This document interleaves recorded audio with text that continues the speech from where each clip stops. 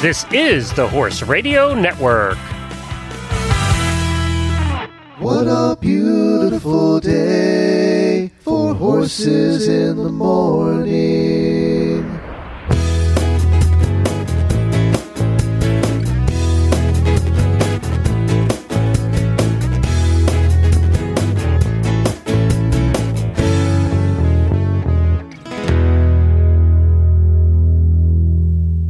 Well, happy International Podcast Day, everyone. I am Glenn the Geek, founder of the Horse Radio Network and host of Horses in the Morning. We have an award-winning episode for you today, but before we get to that, I wanted to thank everyone involved in the making of Horses in the Morning and making it the leading podcast in the horse world. We are the third longest-running daily podcast in the world with almost 3,000 episodes. It truly takes a village to make that happen, and the most important thing in that village is you. Thank you for being the best listeners in podcasting, and of course, thank you especially to our auditors, who are truly the best support group we could ever have, and we really appreciate you guys. You are super fans, and you make it a happy place in the auditor room. Thank you for that. Our sponsors are also simply the best. They have believed in us since the beginning. We only sell products we believe in, and I think that is why so many of the sponsors have been with us for so long. They sell quality stuff that we are proud to represent. I would also like to thank the following: our guest booker and Glenn Wrangler, Coach Jen. Producers are from Flintstone Media, Jemmy and George. Hosts of all the different episodes and Horses in the Morning, of course, Jamie Jennings, Coach Jen, Alex from the Mustang Heritage Foundation, Dr. Wendy of the Driving Show, Karen of the Endurance Show, Mary of the Training Episode, Christy with the CHA, Tara on Fox Hunting, Sarah with Horse Illustrated, and finally Kayla with Sales and Breeding. And thank you to all of our fill-in hosts as well, Lisa, Debbie, Wendy, and many of our auditors who have filled in over the last year. Okay, let's get on with the show. Recently, I was at the American Horse Publication Awards.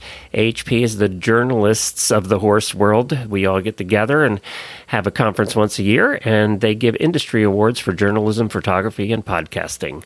This year, there were 20 entries in the podcasting category, more than ever before. Usually it was only Horse Radio Network shows. And I'm happy to report that HRN took 3 of the top 5 spots. Horses in the Morning took 5th for the episode where Jamie got the letter from the Queen. And today I want to play for you the 2 other shows from the Horse Radio Network that won awards. Getting 3rd place was Helena's Stall and Stable, and getting 2nd was Nikki's Take the Reins. I'm going to play those for you back to back. Congratulations to both of them for the hard work they put into their show. Well done, ladies. Well, Stall and Stable starts now, and Take the Reins begins at about an hour and 5 minutes. You're listening to The Stall and Stable Show, ideas for happy horsekeeping. There's a wonderful surge in horse adoptions this year. It's never enough, but it's something.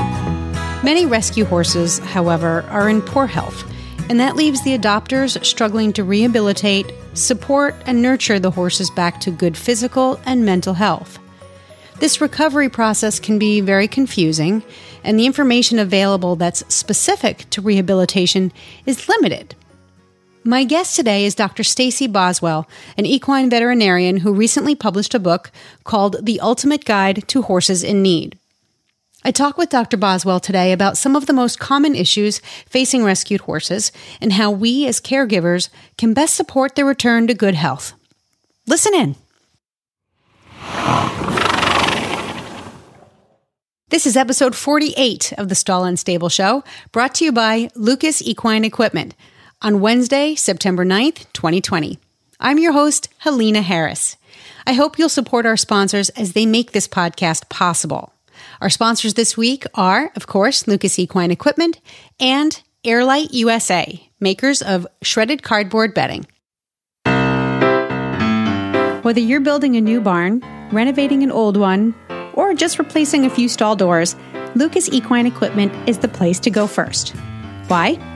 Because they're experts in creating barn components that are not only beautiful and sturdy, but super safe as well. Trust me when I say that you will find no other company that is as thoughtful in their product design as the folks at Lucas Equine.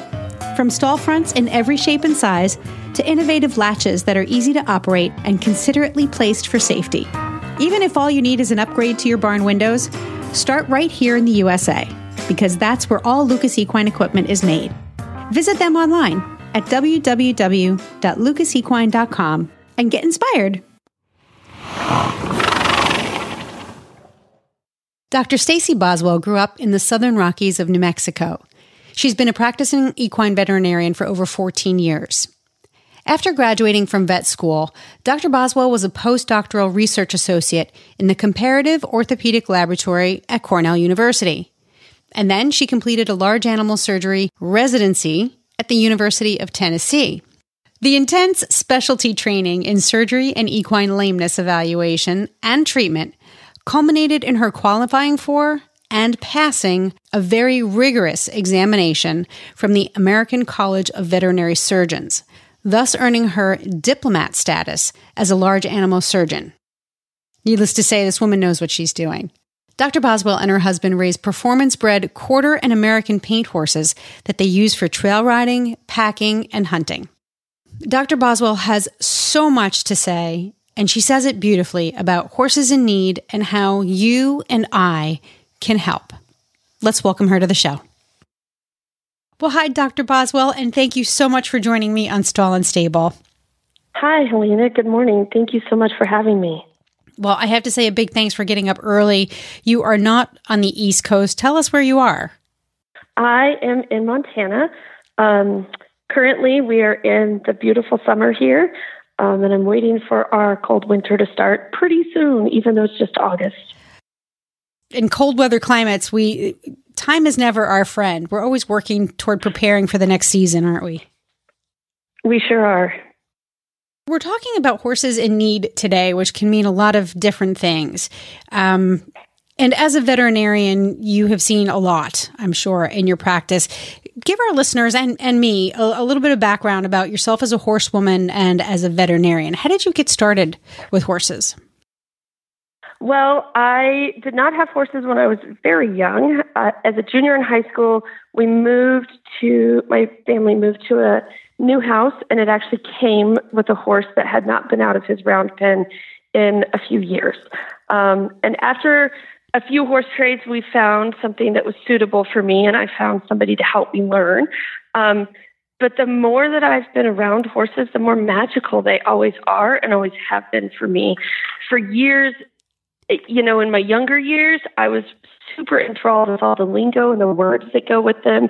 Anatomy words like cannon bone or spavin or pastern, or the saddle parts like latigo and cantle.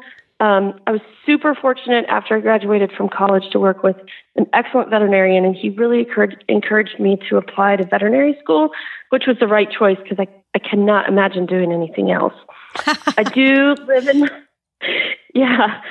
live in practice in Montana. My husband and I take our horses, and we also now have 2 mules, camping and packing. So that is a way we've found to have both horse time and family time. And many of my clients are outdoor people, and they hunt or guide as well up here. And I also have quite a few individual clients who own horses or have rescued horses or help horses in transition. So that's where I'm at now. It sounds like you have a nice balanced life. I like the fact that you incorporate your family time and your horse time. It kind of sets your head straight when you need it too. Absolutely. And I can get out of cell phone range. It's so nice. So the folks at Horse and Rider Books sent me your book, The Ultimate Guide to Horses in Need. Well, actually, they sent me a couple of titles by email. They said, "What do you think? What are you interested in?" And the title of your book really popped out at me because horses in need. To me, I can't see a horse that's not in need. I can look at 5 horses, and the one who's got some kind of issue or is suffering in some way or has some need that's not being met stands out to me. And you wrote a whole book about this. With all the horses in need, what inspired you to put information about taking care of them into a book? This must have been a pretty big project. This was a huge project. This project existed in my head for about 3 years before I started writing it, and it took 2 years of hard effort for writing. It has 225 pictures in it, which I pared down from about 5,000. Wow. The oldest picture in the book The oldest picture in the book I actually took in 2008. So I've been going along and looking at these horses, and sometimes it's just like, wow, that is a really good example of this particular medical issue. And sometimes it's like, man, we really need to document this because other people can learn from this. Really, the inspiration is that through my surgical residency training, I've lived and practiced veterinary medicine in 9 states now.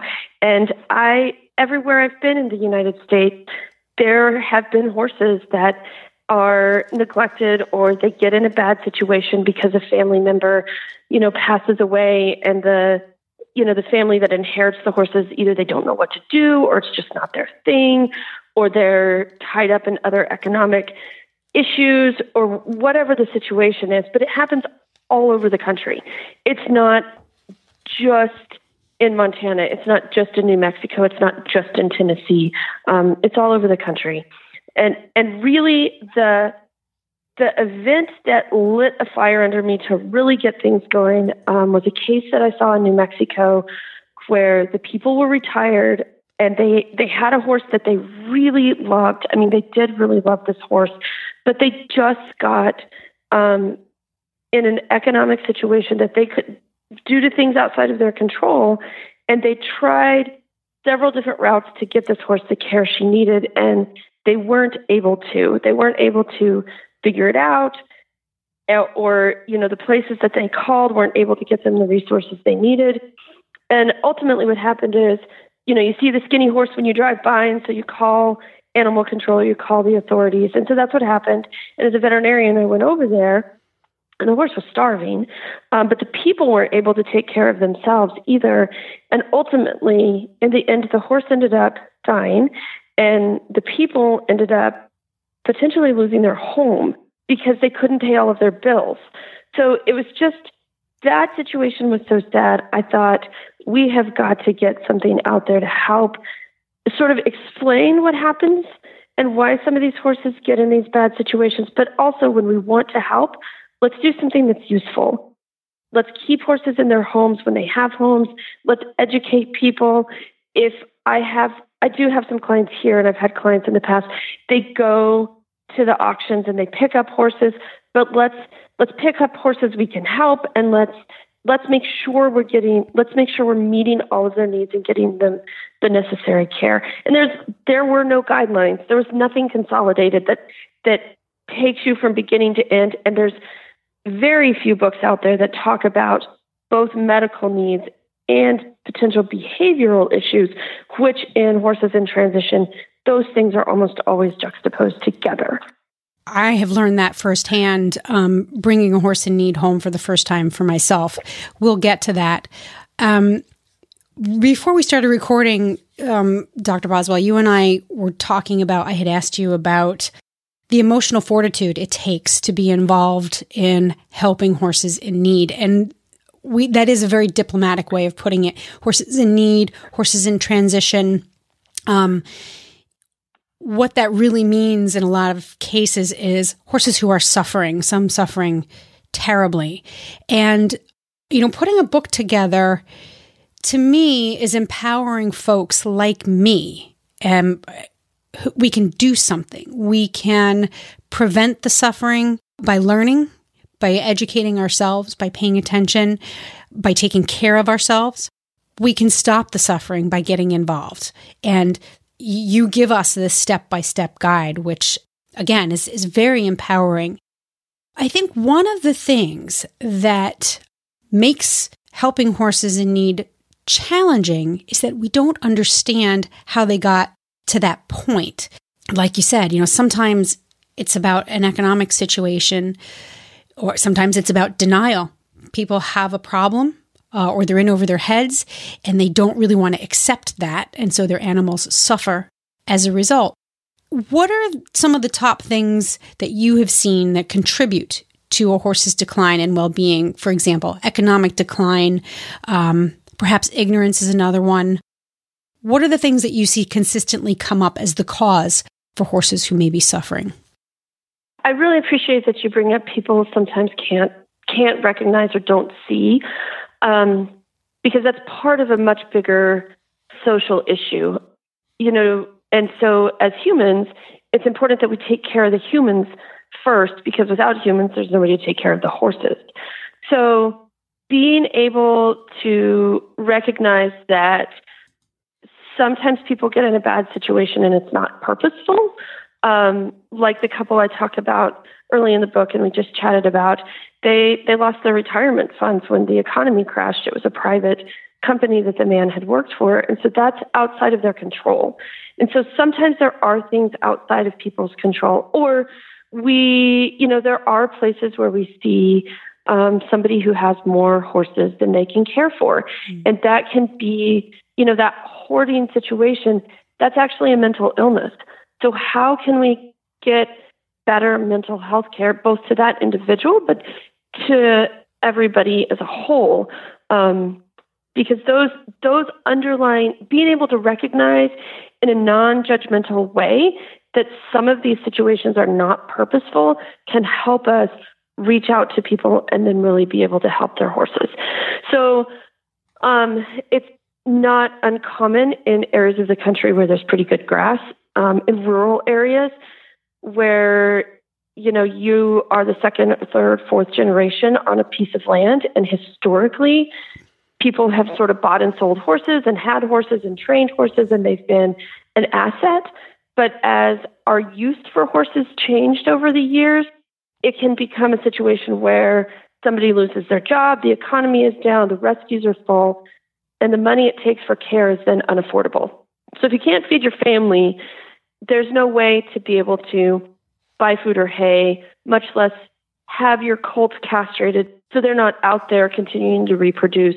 And then just talking about euthanasia and disposal, for me to go out on a farm call and do a euthanasia for a horse and then have our services pick up the horse's body for aftercare, that can be somewhere between $400 and $700.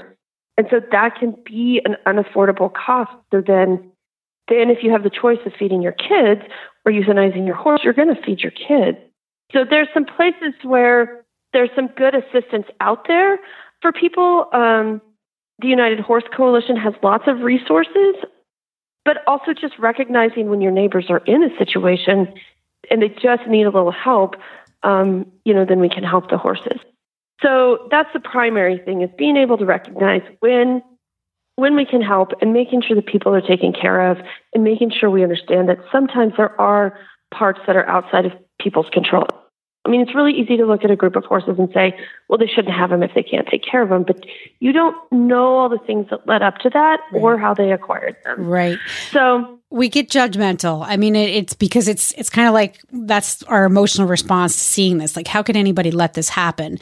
And that's actually the question we have to ask ourselves, really and truly, not just using it as a question to start blame, but really, how does this happen? One of the things that I took away from 9/11, believe it or not, is the importance of see something, say something. If we can prevent some kind of catastrophe by speaking up, that we should. Now, of course, there's a line that we walk. You can go over that line and say too many things or step in where you really shouldn't. Mind your own business. But I think that it's important for us to practice speaking up and saying something diplomatically and kindly, but still speaking up, because things that go unsaid will directly correlate to horses who suffer, I think. So if there's a takeaway from this conversation, listeners, it's don't be afraid to speak up, but practice speaking up diplomatically and with kindness. That's really your in. That's what's going to get people to hear you. If you're pointing or shaking a finger at someone because their horse is too skinny, they're going to shut you out. They're not going to listen. But if you've got a little script that's easy or it's palatable to the ears, then you may actually have a chance of getting this person to open their eyes and say, you know what, I don't need another horse, or I only have 3 stalls, I shouldn't have 7 horses, kind of thing. I mean, this is not something easy we're talking about, right? It is one of those things that is simple, but it is not easy. And so, I think that's a great suggestion. Have a little script or practice what you say or think about what you're going to say. I have to really think about what I say because I'm a pretty straightforward and blunt person. And sometimes sometimes that can be a little tough to be on the receiving end of. But I do we have that in common. I really want to help, right? I really want to help. And so the only way to do that is to help the other person on the receiving end be receptive. And there are times that we do go to the authorities and have them intercede on a horse's behalf. And that can be tough because the laws are highly variable from state to state and the authorities are busy, but it does give us a place where we can go in and say, okay, this is not working. Sometimes that the end result from that is not that the people lose all the animals, but it's that we can get them the help they need. So that's definitely really important. Let's talk about the 5 freedoms. This is brought up early in the book in chapter 1. And again, they're simple, but not that easy to execute on. Let's start with number 1. This is basic stuff, but it can get complicated. Freedom from hunger and thirst. So just to give a little background on the history of these 5 freedoms that we're going to talk about originated in Great Britain in the late 1960s through some legislation by the Farm Animal Welfare Council.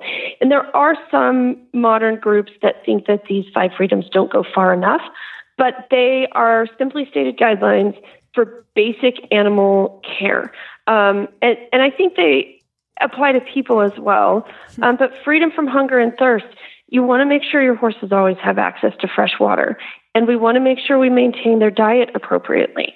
So that may mean as a horse ages or a horse has medical problems that we are going to change their diet. So putting your 32-year-old horse out in front of a round bale and watching him continue to decline and get thin, that is not, you have not provided freedom from hunger and thirst. That horse is hungry. He has a hay bale, but it's not access to food that he can use. So, that's really basic, freedom from hunger and thirst. And it's, it's not just about what they're actually putting in their mouths. I brought home a 6-year-old thoroughbred mare. She was unraced, but she was being kept in something of a hoarding situation. She was in a very small paddock with 5 other horses and a round bale. And she was low man on the totem pole. And a thoroughbred. And a thoroughbred. When I got her, she had a body score of 2. Maybe 2.5 if you looked at her in a good light. So understanding what your horses are getting, that round bale, you think it's fine, except for the horse who can't get in there because she's bullied out of it. So paying attention. And then for me, I ask my vet, when I don't know what to feed my horse, the first person I go to is my veterinarian. Some of us, I am guilty of this as well, go onto Facebook and these groups and the internet, and I search for information, but I look for credible sources. But your veterinarian is really the place to go first. Absolutely. I think part of the trouble with the internet is that there is really good information out there, but there's also a fair amount of misinformation out there, and both things are presented with a fair amount of confidence. And so if you really don't know the answer to the question, it can be tough to sort through that and figure out what's what. The nice part about your veterinarian is that for the most part with horses, your veterinarian has probably been to your house. And so they have a better picture of what you have going on. So when we're looking for that empathy for the people involved, and they have a better idea of how your setup works. So, you have a 6-year-old off-the-track thoroughbred, and then let's say you have another older horse, and then you have a 10-year-old quarter horse. All of those horses have different needs, but, it's easy to say on Facebook or whatever, oh, well, you just feed these differently. Yeah. But until you're there and you look at, okay, well, there's 2 main pastures, and then there's this barn and this run-in shed, and sort of figure out how you can separate everybody and how many times a day we can do that and what is actually physically possible for the person. It's easy to say, oh, well, you should just do this if you're on Facebook. But looking at that overall situation with your veterinarian, you are going to get a lot more information that's useful rather than just gobs of information that you have to sort through and figure out on your own. Because there's context there. So your veterinarian can help you make decisions, good decisions for your horse, not just on the specific question or issue at hand, but on the context in which you're working. And a lot of people will say, oh, ask your vet, because your vet has the experience, the credentials, the expertise. But there's that one step further. And you're the first person who's actually said this, or at least that I've heard, is that there's context. Your vet has been there, knows your farm, knows your horse perhaps, maybe knows the history, knows you, or even knows the area. You can post a question in a Facebook group and someone from Colorado can answer your question, and you're in, Southeast Florida, which that alone can, make a difference in how you proceed. So I like the fact that you mentioned context, and and some people don't want to pay for the farm call. So I'm like, oh, there's a big field of grass. I can just turn my horse out in it and it's fine. And my grandpappy's horse did that and he was fine. But we can't do that anymore. We know better. Absolutely. So I'm going to quickly go through some of the other 5 freedoms because we can do a whole episode on this. Freedom from discomfort, freedom from pain, injury, or disease, freedom to express normal behavior, and then freedom from fear and distress. Freedom from discomfort, that's a fairly easy one. Like, you can tell when your horse is in pain, for the most part. There's subtleties, but... Right. And I do think when you say there's subtleties, I think there's some places where it can be hard. So horses are, they are mentally prey animals. And so they do hide things pretty well. And so if you're new to horses, you might not be able to recognize that. Or if your horse lives at a boarding stable and you go see him for an hour a day, that's when he's going to look his best. Mm. And so it can be really tough for people to recognize low-level pain or chronic pain and discomfort. The mare that's always really grouchy, maybe her saddle doesn't fit. The gelding that pins his ears when you go in a stall, well, maybe the horse in the stall next door is biting him across the door. You know what I mean? Yeah. There's things that if your horse is not living at home with you, or you haven't had an opportunity to go through all of the very subtle facial expressions that horses can make, it can be hard to recognize discomfort. And again, that's where, your veterinarian can help you with that. Sometimes that advice that comes to you, there's nothing so unwanted as unsolicited advice, but sometimes that advice does have merit because somebody else may see your horse when you're not seeing your horse, and that horse could present something different. So I do think being able to recognize that is the first step, is to be able to recognize it so that we can help the horse with it. A lot of people will automatically default to the word naughty or bad or fresh. Behavioral issues pop up, which are usually the front line, or it's the first thing you see when a horse is in discomfort or pain. And they say, oh, my horse is misbehaving. And a lot of times, if the horse owner can't get to the bottom of the behavioral issue, that horse ends up on a slaughter truck. Right. Or they get passed down the line. So is it a good practice to say, my horse is misbehaving or is not cooperating? Let me find out why, and let me not stop until I find out why. And not everybody has the resources to do that. Like for me, if I go to get my mare and bring her in and she wants to hang out grazing with her buddy, I'm like, oh my God, what's wrong? Why doesn't she want me to slap a saddle on her and put her to work? Is she somehow uncomfortable? I have the resources to follow that path. Not everybody does. So there's a point where you have to say, whatever this horse's issues are, behavioral or physical, I need to get some outside help in here. What's the first thing a person should do when their horse is misbehaving? I mean, again, I think having a knowledgeable person look at the horse with you. So I mean, there are many horse people out there that are knowledgeable, but they just get stuck. And so having another outside perspective can help. And whether we're talking about a trainer that can help you look at the horse and say, okay, this really is a behavioral issue. We've developed this habit because here, look at what you as a person might be doing there that, triggers this horse or isn't working for this horse, right? Because they're all individual. Yeah. Or having your veterinarian come out and look for a source of pain or do a basic lameness exam. There's a ton of horses out there that have low-grade subtle lamenesses, and they're still going around doing their job happy as a clam. But there are also horses that are more sensitive, and they may have a low-grade subtle lameness, and they manifest that by they're doing their best to tell you. It's just that we have to figure out how to listen to them. They're saying, I cannot pick up the right lead. It hurts. It hurts when I do that. And we interpret it as, we're not doing the right thing as a person, which sometimes is the case. So sorting through that can be it can be tough because those things there can be more than one factor at play. So I think what you said, just keep looking, be persistent. I think that's very important because hopefully if you're persistent, you can eventually get the answer, get to the bottom of what's going on.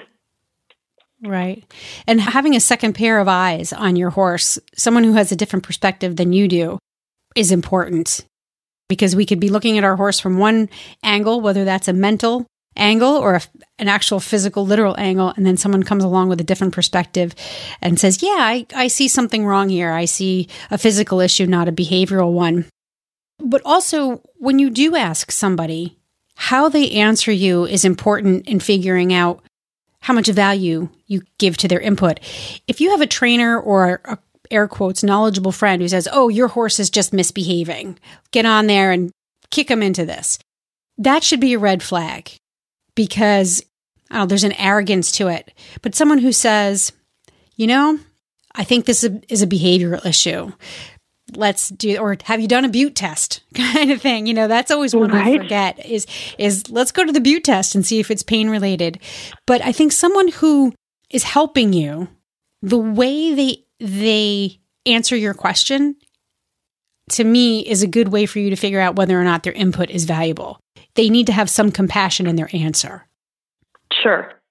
If you go to somebody and you ask them a question and they return your question by trying to get more information, like they start asking you more questions about background or what you've already done or how this has manifested, that's a good cue that they're really trying to understand and help. Somebody that you go to and they answer the question and they're like, oh, blah, blah, blah.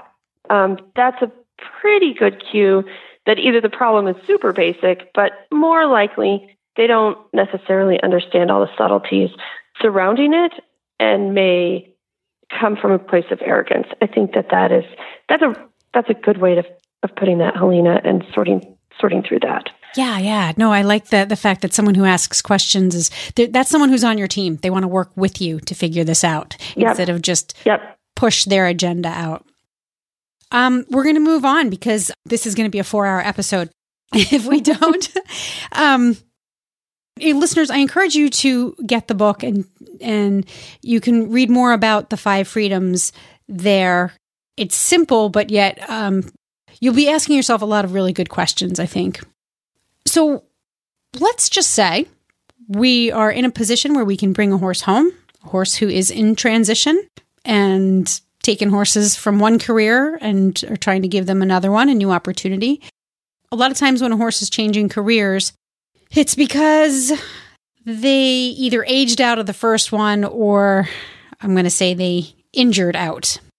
Or like you said, they're malnourished or something else is going wrong.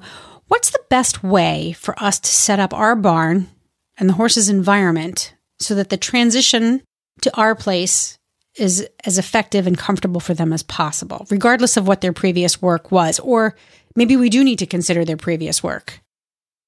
It's important I agree with you. It's important to consider their previous work because they're used to that routine of whatever that industry was, whether it's racehorse, show horse, ranch horse, whatever it is.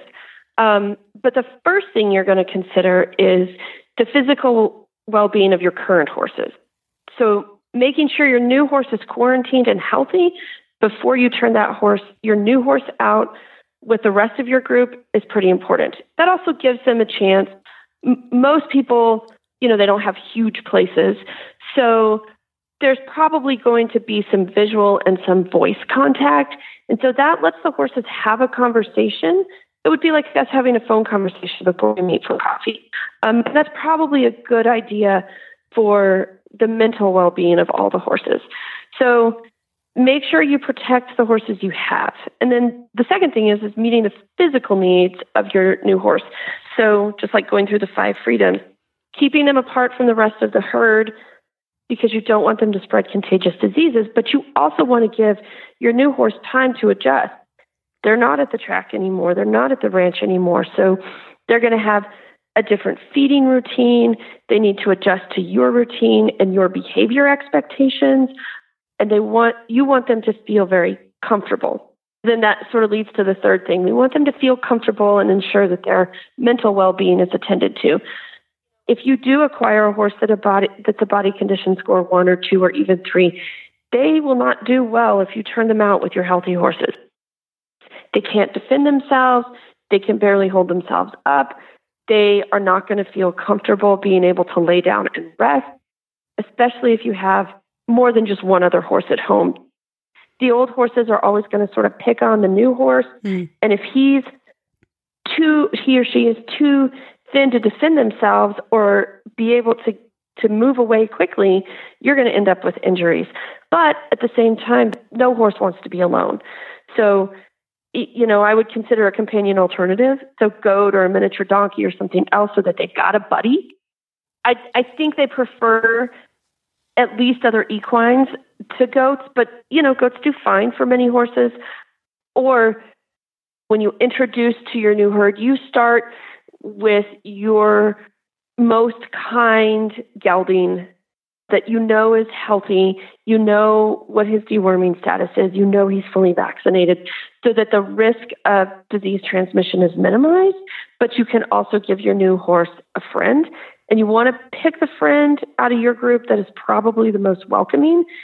You know what I mean? Yeah. And so then there's lots of ways to do this. And again, I think consulting with somebody that knows the way your place is set up, because there's so many different setups. It's, just a nicely bedded, fluffy stall isn't really the answer to everything. But I think quarantine is really, really important. And I see so many barn owners, especially in commercial facilities, that don't. But talking about food, food is love for a lot of people. And in many cases, we're bringing home malnourished horses. That seems to be one of the top problems. We can't just throw food at them and say, okay, here you go, eat and get fat. Tell us what we need to think about in terms of feeding and refeeding the malnourished horse. Right. So this is a super important concept. If horses are fed too much too soon, it can result in a metabolic problem called refeeding syndrome. And refeeding syndrome can be so severe that the horse will actually lay down and die. And that is what happened to the horse that inspired this book that I talk about, the people that ultimately lost their house. Their horse was so thin, and when I showed up, they had a fresh bale of hay and a fresh bag of grain, and I'm sure they fed that to her. And despite the fact that I discussed with them the potential risks of that, they had gone to do those things to prove that they were taking care of their horse. And 2 days later, she was down in the snow and didn't survive. So if you've never seen that, it's hard to wrap your head around that. But I have seen it enough that it is such a tragedy, and it's so tough to work around. And even in an ideal situation, like at a university teaching hospital where the horse can have everything it needs, there are times when they are so thin they cannot recover. So what happens with refeeding syndrome is that their body has been using its own fat and muscle reserves for energy, and the switch to relying mostly on carbohydrates like horses are designed to do, it just has to be done slowly, because the sugars in the hay will cause the body to release insulin, and there can be this very vicious cycle. Electrolytes are out of whack, other body systems are out of whack, and so because the horse's system has been dysfunctional So the thinner the horse is and the longer the dysfunction or the starvation has occurred, the higher the risk of refeeding syndrome. So the horse's body cannot regulate itself.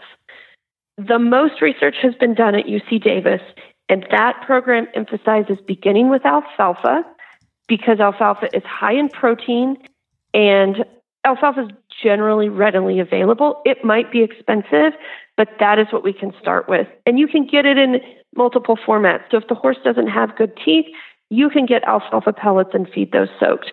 Long stem roughage hay is best, but we want to start with alfalfa hay. And so our goal with the first week to 2 weeks is going to be just resetting the horse's system and basically getting it used to being fed again. So the idea is that you start with 1 pound or a half a pound of alfalfa 6 times a day. So frequent small meals of alfalfa. And we're not working on weight gain on day 1. We're working on resetting that metabolic system so that it can function and then gain weight. And so at some point, as you've gradually worked into this, you're going to get up to where you're feeding free choice alfalfa to these horses. And then you're going to really start noticing these horses are gaining weight. This horse is really looking a lot better. It's shedding that poor hair coat. It's got more energy. This horse has, has muscle coming on. And I would recommend only starting grain, which is super high in sugar and starches, only after a month. Okay. So full 30 days of this transitional forage diet. Yep. And then you can start mixing some grass. If you're going to use grass hay long term, you want to mix that, with the alfalfa and start transitioning it over. But using the alfalfa and following the UC Davis guidelines, that is where the research has been. And that is what I recommend because there is science behind it. And because I have seen horses, the temptation is, let's start with free choice grass hay.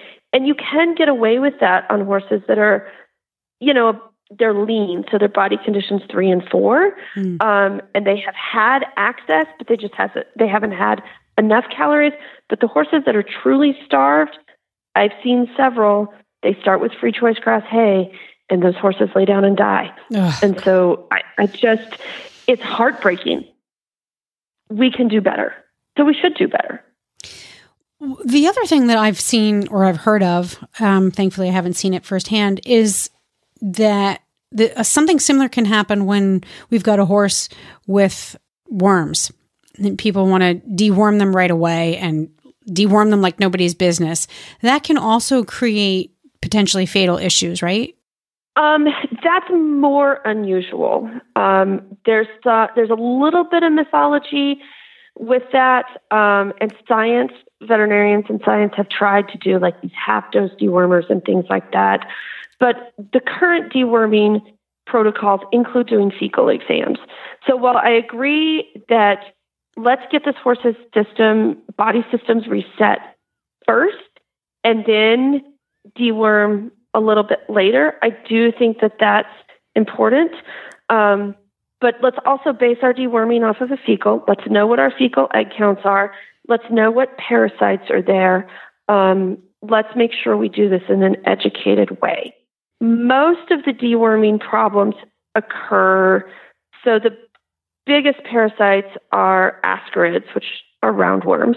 And those are a much bigger problem with young horses. So, weanlings and yearlings. And you can, if you kill all of those worms too soon, because they're a large size, those can kind of clog things up. But that's pretty unusual in the U.S. And the historic worm burdens that horses had and parasites that existed, that's changed over the years as we've done a better job with parasite management and deworming. So now, mostly in today's horses, they're exposed to strongyles, which are physically a smaller worm. The strongyles can embed in the wall of the gut. And so if the horse is not healthy and you deworm them and those parasites come out of the wall of the gut as they're dying off, that can certainly cause some inflammation. But again, let's get the horse healthy and eating, and then let's do our deworming protocols based on fecals. Let's do it in an educated educated way. We want to get enough information that we can do the right thing for the horse. So the fecals are really important for that. And that brings up another small tangent, which is don't bring this horse home and turn it out on your green pasture. Put it somewhere in your dry lot so if it has a high worm burden, it's not contaminating your pastures. Awesome. Get its body advice. system reset, do the fecal, get its parasite burden lower, decreased before you turn it out and contaminate your pastures with these super wormy horses. They're spreading worm eggs to everybody else in your herd. And getting that fecal is really important for knowing that.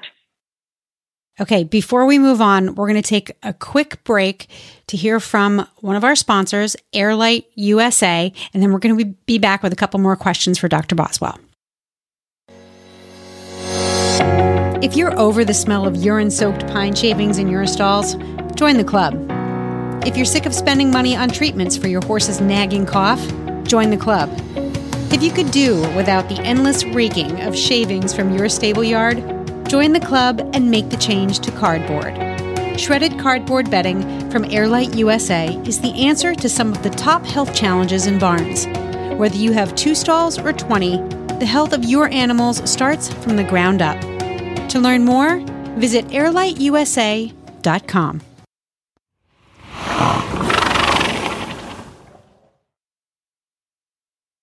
One of the things that's been difficult for me is timing and knowing what to expect. So I'm working with my veterinarian. I have a very malnourished horse who's sweet. I tell everybody I bought a brain. The body came with it. The body wasn't in the best of shape, but I brought a heart and a soul home.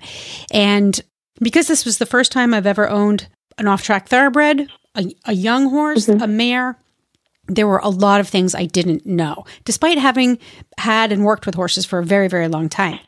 Not knowing what to expect and how long certain things would take, and being a naturally impatient person, I found myself wringing my hands a lot.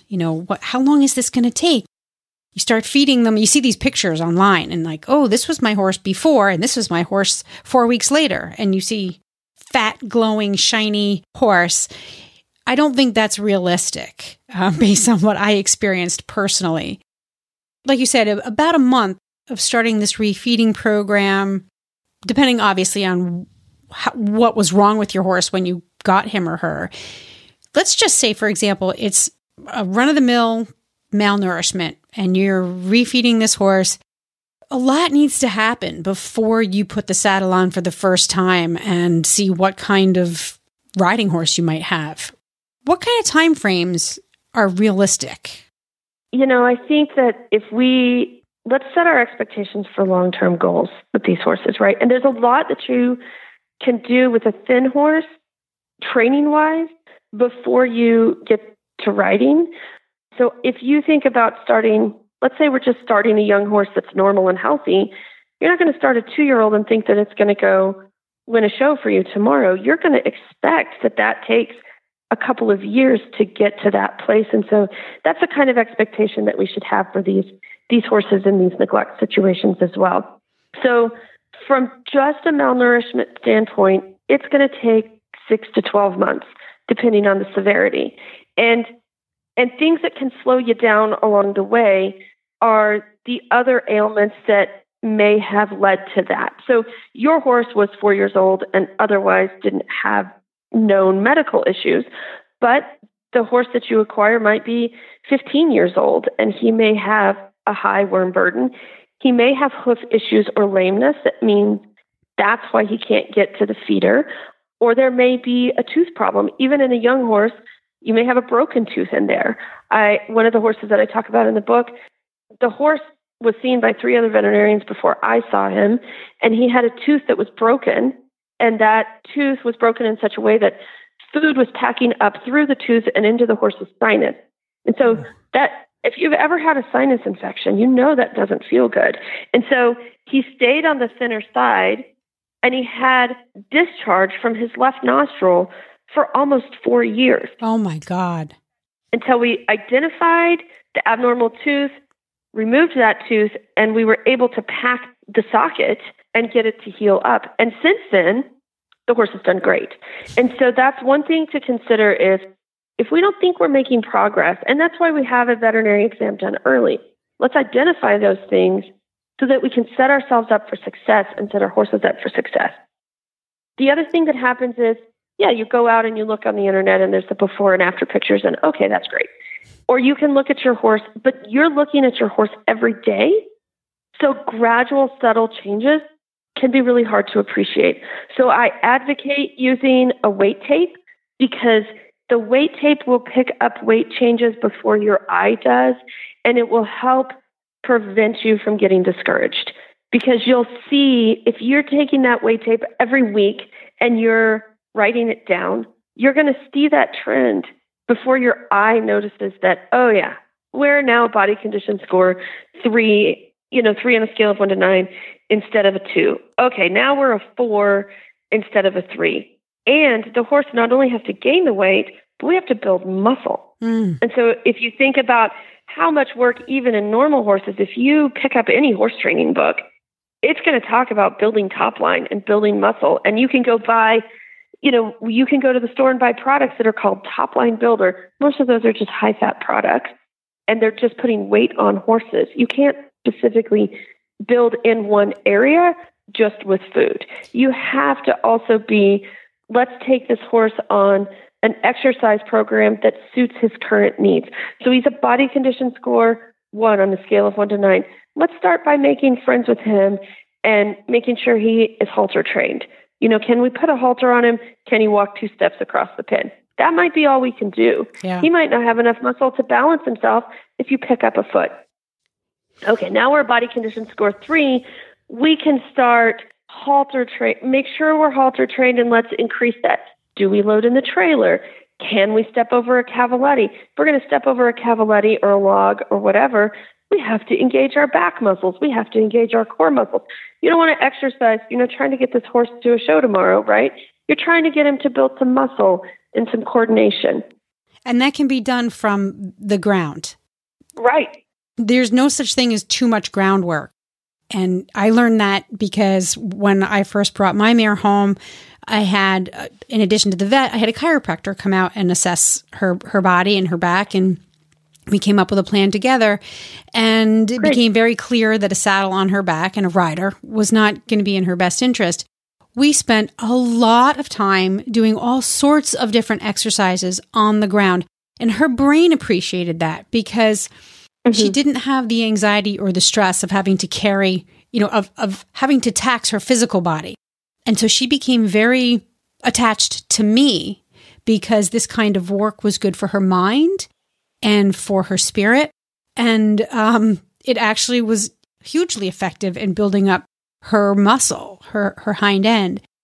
And, I was one of those people who thought, oh, if I buy this product, this top line balancer, that it'll help. And let's add this vitamin and this supplement and this food. And you kind of can go a little crazy throwing all this stuff at your horse, trying to get her to the place you think she needs to be.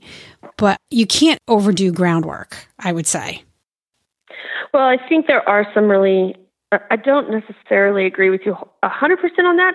I think when we're talking about flow, groundwork, exercises, and bonding, I really like that you talked about bonding, because before you get on a horse, you should definitely have some communication and bond. And that groundwork is a place where we can clarify our signals. I think it's a little easier for me just because of the nature of what I do.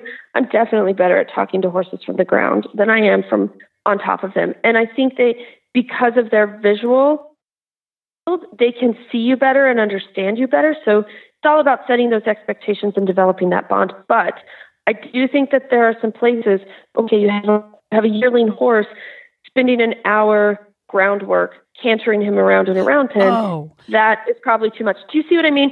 Right. We want to keep the sessions short and appropriate. Right. Okay. So but let's talk a little bit about that. Let's talk a little bit about more about that. The amount of time that we spend reconditioning our horses, we don't want to overdo it, even on the ground. Right. I just think, so like in my book, I talk about halter training an adult horse. And if you go look online, mostly what you're going to find is a lot of round penning of healthy adult horses, the round penning can get pretty aggressive. And I'm not saying it's the wrong thing for those healthy horses, but if your horse has an underlying respiratory problem, or your horse has a lameness problem, or your horse doesn't have enough muscle to do that aggressive type of exercise, it's going to be really hard to make progress using that technique. So we want to look for some other techniques for these horses that have been neglected so that we can, still set them up for success.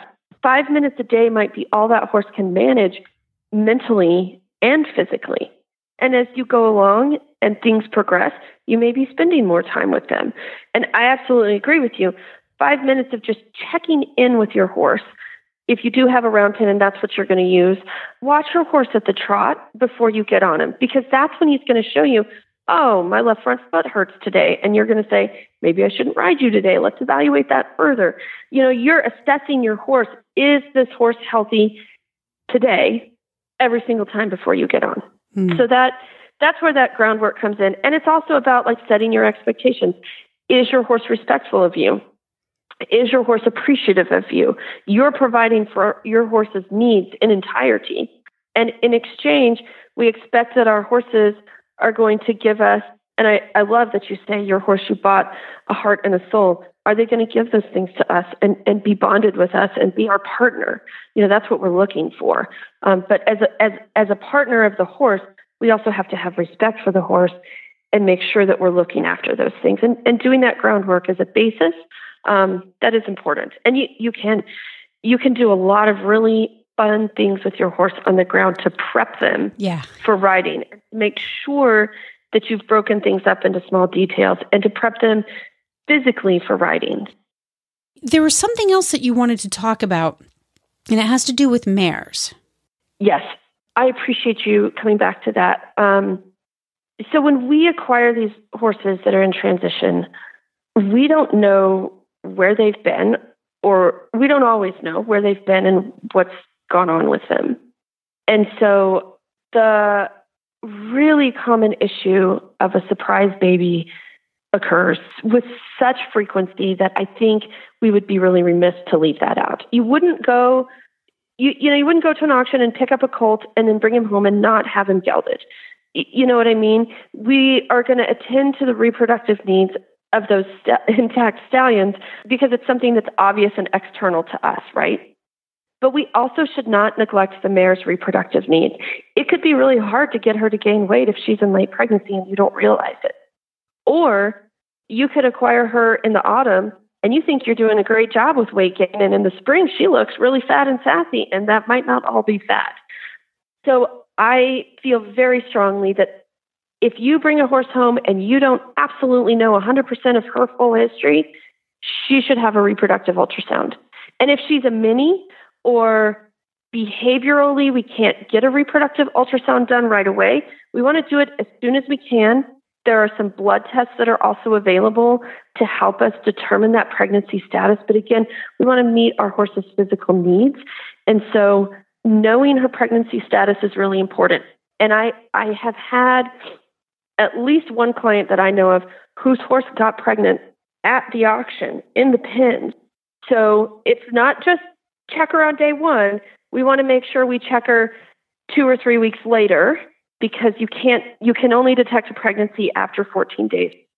So if it's possible, we really want to check and know so that we can make sure she gets the extra vaccines, the extra calories. We can prep ourselves for the foal. If we really, really don't want the foal and it's early enough, sometimes we can do some hormonal manipulations so that then she doesn't have to carry that. And we can talk more about that in detail, but there's lots of options out there. But if we don't know that she's in foal, we are not setting her up or not setting ourselves up for success. It's critical that we have that checked. And I think it's hard to look at that body condition score 2 mare and think, well, she could be pregnant.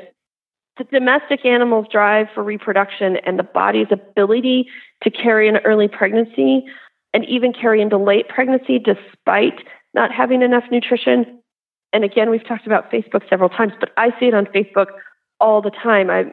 I'm of course kind of a person that's in like the donkey and mule question group and the horse veterinary question group and friendly questions for horse people and things like that. And I see it on those groups all the time. We brought home this rescue and look what she gave us today. And I'm like, oh man, because it's nice when you see that sort of before and after on the internet, and it's kind of fun. But then in the meantime, like, I see the complete disasters, and I would really like to avoid those disasters because sometimes they are avoidable. So what should you do if you're bringing home a mare and she just looks skinny and unwell to you? What's the first thing you do to figure out whether or not she might be in foal? As soon as her training and her body is physically strong enough to withstand having an ultrasound done, I would do that.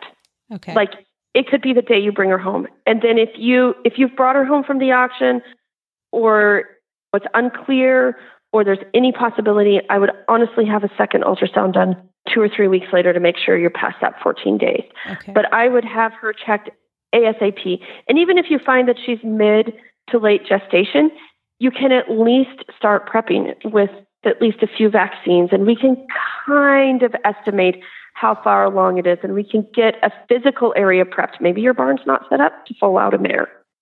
Let's make sure we have a place. Let's make sure that she's separated from the others, if that's how you're going to manage her, to have her baby in some privacy. You know what I mean? Yeah. I guess timing, patience, working with your vet. If you could leave our listeners with one powerful piece of advice that can help us as individual horse owners, what can we do to help reduce the number of horses that end up in such need? What would you tell us? I'm going to make this 2 things. I'm sorry, I can't just pare it down to one. But number 1, know your horses, watch your horses, recognize, learn everything you can to recognize when your horses or your neighbor's horses are having trouble. And then the second thing, like we started talking about, is making sure that we come from a place of kindness and empathy to the people that are involved, because that's our best chance for helping the horses that are involved. So recognition and kindness. Okay. Well, listeners, I hope that you enjoyed this conversation with Dr. Boswell. I cannot recommend this book enough. Even if you think you know what you're doing with horses, we've learned a lot. In the last 5, 10, 20 years, technology has given us so much more insight to things that we thought we knew, but we actually didn't. So pick up the book. You can get it at horseandriderbooks.com. It is worth it to have, not just as an initial read, but as reference. Whether you have 1 horse or 100, I highly recommend it. Dr. Boswell, I hope that you'll come back. I would love to dig into some of the chapters of your book in more detail, because I know it took you years to write this book, but I do think that getting the word out and having these frank conversations is really important. And as the Stall and Stable listener base grows, I think your message is critical to really making a change in our horses' lives. So I hope you'll come back again. Thank you so much for having me today, Helena. I've really enjoyed our conversation, and I'd love to chat further.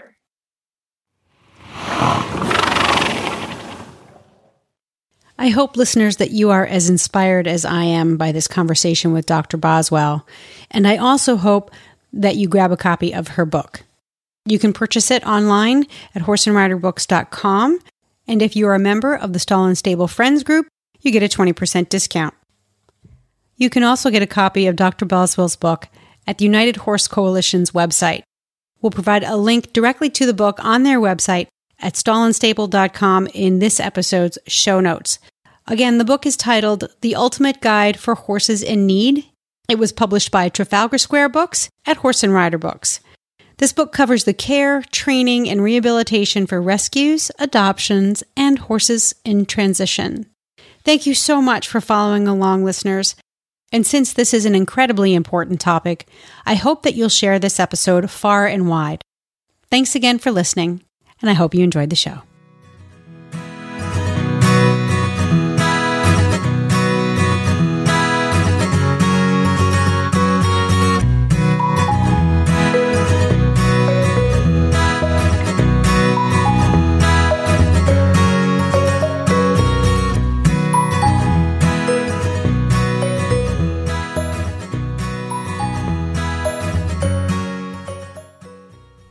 You're listening to episode 41 of the Take the Reins podcast with Nikki Porter.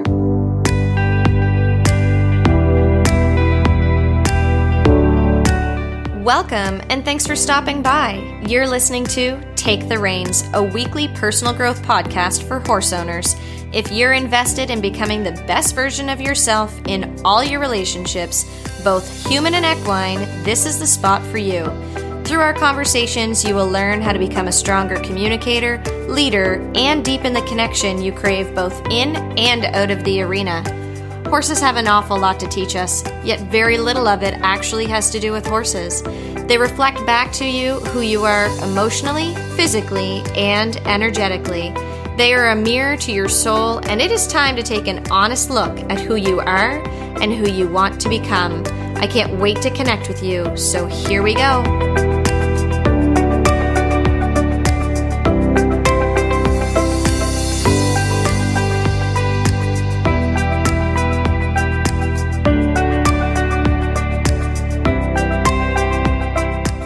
Learned with the animals around awareness, around self-awareness, but also expanding this idea of awareness are these 4 channels of awareness, and they are in them unless they're not.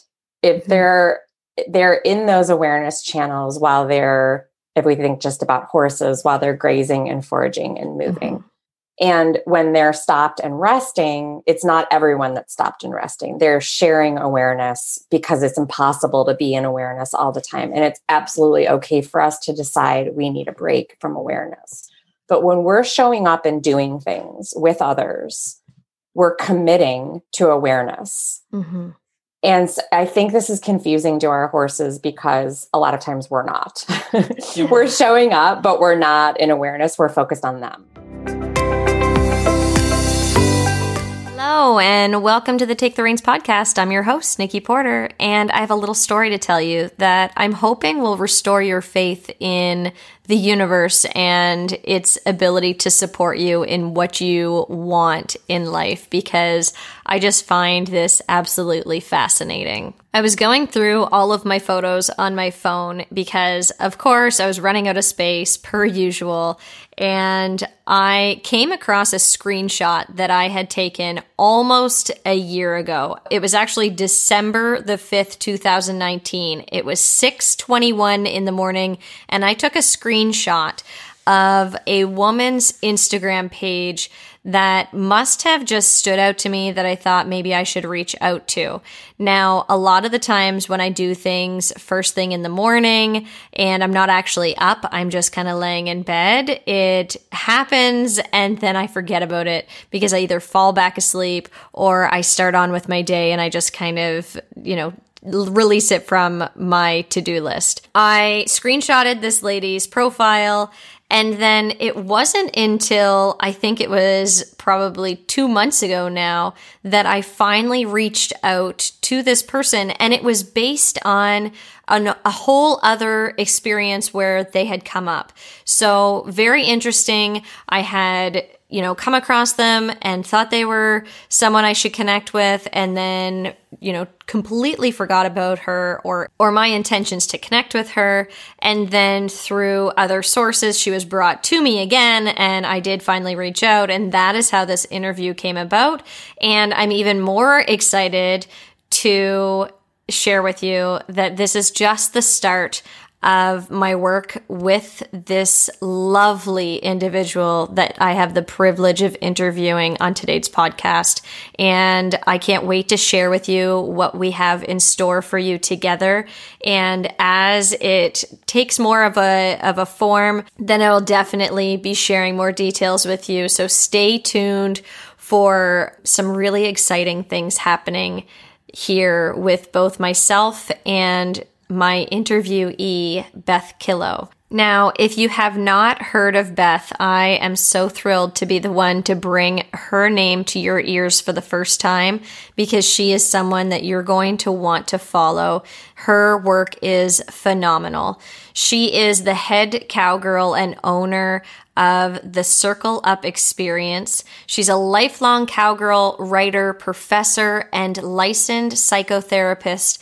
Beth has 20 years of experience working with people to awaken their innate leadership gifts so they can live and work with more authentic relationship and connection. Beth is a seeker and a truth teller who brings heart and humor into her work. She is gifted at finding the one question that needs to be asked and using her cowgirl courage to ask it. Beth owns Take a Chance Ranch in Morgan Hill, California, where Circle Up hosts workshops. The ranch also hosts women's events, recovery groups, weekly meditations, horsemanship events, and art programs. Beth and her family live on the ranch with their ever-growing family of animals who support her work. And I encourage you to find Beth on social media. She is on Instagram at the Circle Up Experience. And there you can actually follow Beth because she just brought home her Mustang, and the lessons that she will be learning from this animal are phenomenal. I'm absolutely honored to be speaking with Beth in this interview, and it is one of my favorite conversations that I've had so far, and I feel like I say that every time, but all these conversations are both amazing and important to me. And this one is absolutely one for the books. And my favorite part is that Beth and I dive deep into the piece of awareness, which has been a topic of interest of mine for quite some time, but definitely a topic I've been diving deeper into here on the Take the Reins podcast. So I hope that this interview resonates well with you. And if it does, make sure you reach out to me and let me know what you think of it. And really, the way that you can help support the Take the Reins podcast is just anytime you hear something that resonates with you, that you feel like you've gained at least one thing from, I'd really appreciate you just sharing it with a friend, even just through conversation. This doesn't even have to happen over social media. But when you share about the Take the Reins podcast with your friends and family, you help it sustain life. So I greatly appreciate it.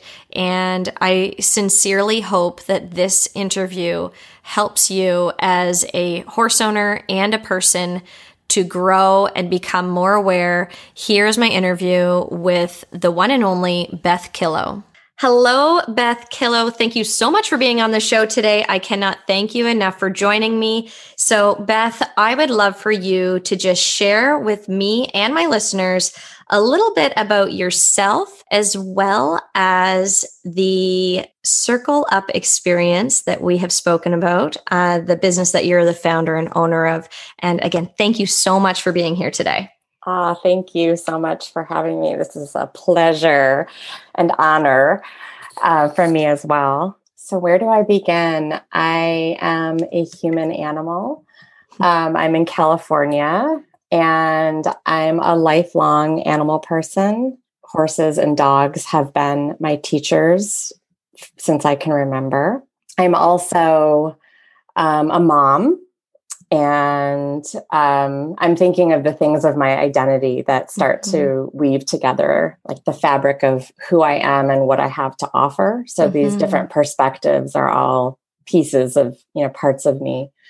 I'm a poet, and my first career was actually in teaching poetry at university.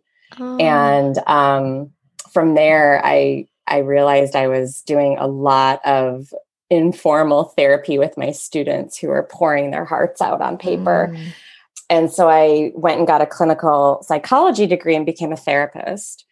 And I practiced real traditionally, in an office for over a decade. And all the while, I've had this parallel path with my animals, and I've sought out teachers, experiences, trainers, who help with the the tactical things we do with our animals, right? And for me, I've been working with border collies and sheep herding since I was 20, and so that was a main focus for me. And then all the different equestrian sports that I could get my hands on. But I've always looked for teachers who who were willing to explore the human element and what we bring as partners in those relationships. And so I've had the privilege of working with amazing teachers. And when I have found those who will really dive in with me, those have been the teachers I've held on to. And so, and as I continued doing that process and then doing my professional work, they converged. And I realized that I didn't want to work helping the human animals without the other animals to assist. And so I started doing that work here at my ranch about 7 years ago.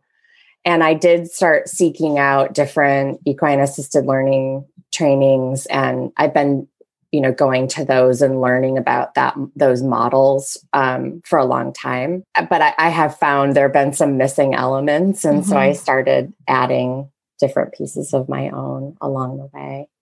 But that's been my journey. And now I really prefer to work in an interspecies classroom, I guess is the best way to put it. And to do that experiential learning. Sometimes it's psychotherapy. So I still do that work. I'm a trained trauma therapist, but I do a lot of work with groups and trying to help people understand how to stabilize their own leadership so that they can be better partners in their work lives or in their home lives, and that they can also build healthier herds with each other. And so I work with a lot of corporations and do big culture building experiments, I would like to say they are, where they really get to create the culture of their own herd. We know as horse people, every herd has its own tone and feel. They're not all the same. And depending on the values of those herds, there are some basic elements though that make sense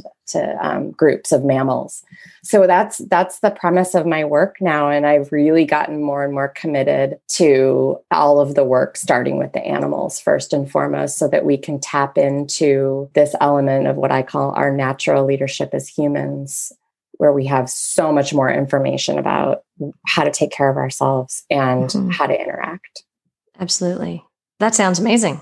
I love everything about it. So there's a couple things that come up that I would love for you just to go into a little more depth. And the first thing that comes up for me is, I guess there'll be two things that I would love for you to kind of dive into. First, the human element. I think that is beautiful, because so often when people work with their horses, we are a part of the relationship, but oftentimes what happens with the horses becomes a horse issue. We only think of the horse element. And so I kind of use the idea of sending a horse off to training where, this is what's happening with my horse. I'm going to find this trainer that I really enjoy. And I'm not knocking sending your horse to a trainer, because we had horses sent to us. But, we have that idea that the horse will go away and then it'll come home and the relationship will have changed and the dynamics will have changed. And then, but the piece that was missing was the human element to the relationship. So while that horse was off for training, what was the human doing in order to really facilitate that change? And we need to be concentrating on our training just as much as sending those horses off. So I don't know if that's where you go with the human element, but that's exactly what came into my mind as you even just spoke the words. I was like, oh gosh, it's so good. So the human element, if you want to speak more about that. And then the other part is the human animal.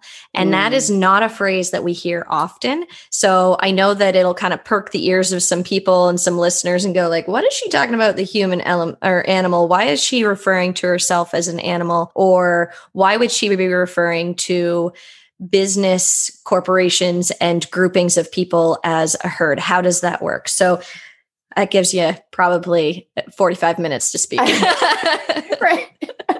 I'm going to try not to go too long, because in getting to know you, it's been so lovely to generate the conversation together. So I'll try not to go off too far off the cliff. But yeah, I love that you picked up on those two pieces, because those are, I think they probably are unique to my work, and they definitely catch attention. And so if you think about what you brought up around our focus on the horse, and you just think about your own life as a human, when something's happening where there's tension or pressure or something's not going well, we're very quick as humans to look to others for the source of the problem. Not just our horses, but just in general, the whole idea of self-reflection and ownership of our part of what's happening is we have a quick instinct to guard ourselves and look for what's happening outside of me that I need to change. Now, I'm going to interrupt for a second because do you feel like, and this is just something that popped up for me, is this almost goes one extreme or the other with this. You're either like all blame and oh wow, this is what's happening, or you throw yourself completely under the bus and you're like, oh, it's all my fault, and I never listen, and it becomes a story around shame and blaming yourself the same way that, does that make sense? Yeah, it totally makes sense. I think there's a gender piece here, and I think that females are more likely to take on that self-blame piece. And I think just to step back for a minute, the human element piece and the human animal piece, just to untangle that for a moment, we first and foremost are mammals, just like our horses. And we are herd animals. And if you look at where we are on the food chain, regardless of what we decide to eat now, and as a modern day human, we're omnivorous mammals. And so we have to start thinking about ourselves and orienting ourselves around what that means and how our instincts and our hardwiring, which are ancient and still fully intact, are informing what's happening inside of us at any given moment and how we're interacting, even if we think we're interacting differently. The human brain, because of how it's evolved, has a glitch. We have this mind, which is different than the brain. The brain is the organ. The mind is the phenomenon of the organ. And Dan Siegel, who's an amazing neuroscientist that I got to study with along the way, he talks about this a lot in his work. And I'm going to just butcher it right now, but I'm going to try and then hopefully point people to the right direction to dig deep. His work is dense and really rich. Okay. But what he talks about around the mind is that it interferes and interrupts the functions of the brain. So this human element and this human animal, our brain is doing and our body is doing what it does on an instinct level all the time. But our mind can create thoughts that interrupt what our body and our brain are trying to tell us. The reason we love being with our horses is because, I believe, they actually ask us to integrate those. We don't have to give up one or the other. And it actually helps us feel more alive. And the reason I start all my work with people, whether they're horse people or not, is to wake that animal up so we can use its information. And so the human element is not just our thoughts. It's our entire human mammal experience. And it exists in the body and instincts in our nervous system, our thoughts, our emotions, our stories, and what we're doing with our body. And it is like our instrument. And our job in being more self-aware is just tuning that instrument so that we're picking up those signals as accurately as possible. And if you watch your horses and you look at their ability to move away from pressure and then stop moving away from pressure, they are so precise about where that pressure begins and ends because they're trying to conserve energy and protect themselves and stay together. Like they have these core survival mechanisms. We have those, but our mind, our thinking brain that judges and blames and it interferes. And that's the glitch. And we're used to believing it. What that does is just, it throws us off the rails. It's not that the mind doesn't do amazing things. And this is the funniest thing about my work because I'm a poet and I could probably be in graduate school the rest of my life just learning or in programs or I devour information and learning. And I always have a really good brownie, like cookies, like just give me more. But that part of me was actually, it was robbing me of a more alive experience. And it was absolutely a place that I went to run away from a part of myself that didn't know how to cope with the world.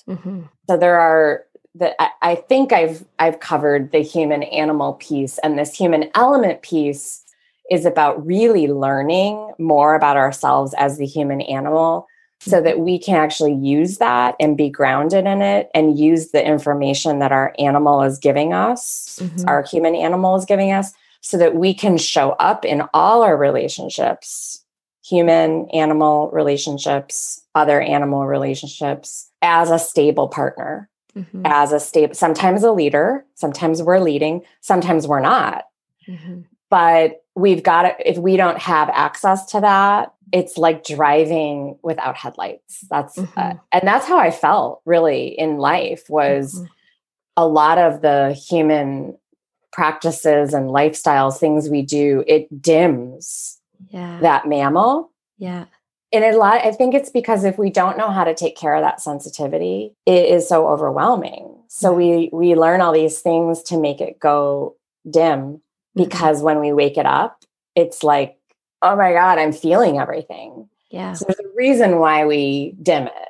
But without it, it's like we're driving without headlights. Okay. So there's a lot to that. There really is. So good. Yeah. And I talk about, just because you woke up to that statement of the human animal, and the reason, like, I use it, that language to wake us up out of a bit of a slumber. Like, you're a mammal. Let's just start there. Let's just start with being mammals and stop suppressing that and use it. Yeah. And there's, whether it becomes a societal thing that we've really separated ourselves from any other mammal on Earth, right? So we are the superior race, and we do the things, and we have a thinking brain. And when we react or respond based on instinct, that's a sign of weakness versus a sign of control or power or whatever that might be. So as you're speaking, I kept having, societal norms popping up in my head, and the fact that in years past, we would have to rely on those instincts to survive. And gradually with the development of society and technology and, gender norms and all of those things, it's amazing what we have done to each other by just expressing what we think is right or wrong, what we should hide, what we consider weak versus strong. It's amazing, especially when you look within the gender roles, which it's amazing right now in our world. Those are really being questioned and reassessed, which I think is amazing. Yeah. Having a daughter, it's amazing. Right. We discovered we have daughters around the same age. And I mentioned being a mom and being a mom of a daughter, and, all mammal groups are matriarchal. Just think about that for a moment. So the culture of the mammal group is matriarchal. It doesn't mean that males and females don't have necessary relevant roles to play, but the culture of the creating the relationships and how those relationships operate are matriarchal. So I call my little herd Maradice, because it's like this amazing classroom for me in healthy culture and interdependence. And I just went to a bridal horse workshop like 3 weeks ago with Bruce Sandifer and Jeff Derby, and they're amazing teachers, and I can't wait to ride with them again. And we had some really incredible conversation about the difference between dominant-based training or horsemanship styles, and then the styles of training that are more based on indigenous culture. And one of the reasons why the Vaquero tradition is so interesting is that it if when we're talking about, we're really diving in here, aren't we, Nikki? But when we're talking about like, how did we get to this idea of like instincts are less than? And I've really been looking at like, where in history did that happen? And I think it's around like colonialization, where we started because indigenous cultures that are much more closely related to land and to the animals knew how to partner with them versus dominate them. Yeah. And so we had a lot of conversation about that at the workshop. We also did a ton of riding and gathering cows, and it was amazing. Right. But to add this element of being able to look at, am I coming to this relationship or whatever I'm doing with my horse or myself or each other from a like joining, how can we work together? How can we support each other versus I am going to dominate parts that I don't understand or that scare me or that challenge me to have to grow. Like that's essentially, I think what happened with a lot of, if you look around the world with colonialism. So, and a lot of our training practices are based on colonial cultures versus indigenous ones. Yeah, absolutely. Okay. So I'm going to bring it back for a second. Good idea. I love the conversation. But I want to bring it back for a second to when we're thinking about that human element and thinking about our instincts. When I think of people working with their horses and we're speaking about the mind versus the brain, oftentimes you'll hear people, and this is, what we're taught is the natural learning curve, right? So you're in when you're really having to think about it. And then, when you develop feel with an animal is when you're no longer thinking it, you're feeling it and doing it. But I feel like in our work with our horses, we can actually begin to trust ourselves sooner and rely. I don't want to discredit education because I believe in getting regular lessons and going to clinics and learning all that you can from everyone. But I believe at some point we should be taught sooner when to trust our natural understanding of what to do in specific situations with our horse. So rather than saying mechanically, what do I need to do here? I like to try to say to someone, what does it feel like you need to do? So rather than being in your head and in your mind and feeling like you need to think your way through this situation, if you tap into what instinctually feels right, what are you being told? Oh, I love that so much. I think so. What I've learned with the animals around awareness, around self-awareness, but also expanding this idea of awareness are these 4 channels of awareness, and they are in them unless they're not. If they're in those awareness channels while if we think just about horses, while they're grazing and foraging and moving. And when they're stopped and resting, it's not everyone that's stopped and resting. They're sharing awareness because it's impossible to be in awareness all the time. And it's absolutely okay for us to decide we need a break from awareness. But when we're showing up and doing things with others, we're committing to awareness. And I think this is confusing to our horses because a lot of times we're not. We're showing up, but we're not in awareness. We're focused on them, which is one of the channels of awareness, but it's not the whole picture. So what they're expecting of us because of what they do with each other and actually what we are programmed to be able to do. And this is the piece that we really can work on all the time and get to a point of unconscious competency, which I think is what you're referring That's to. Exactly. You don't have to think about it and you just do it and it's naturally part of you. Yes. This is absolutely something we can achieve more easily than you think with practice. These 4 channels they're all based around a question that one of my beloved teachers taught me, which is what's happening right now. That's the main question. The 4 channels are what's happening inside of me, what's happening with you. So that's like first is our self-reflection, not just our mind. The second one is our empathy system. The third one is what's happening between us, which is our relational space. And then the fourth one is what is our context? What's going on around us?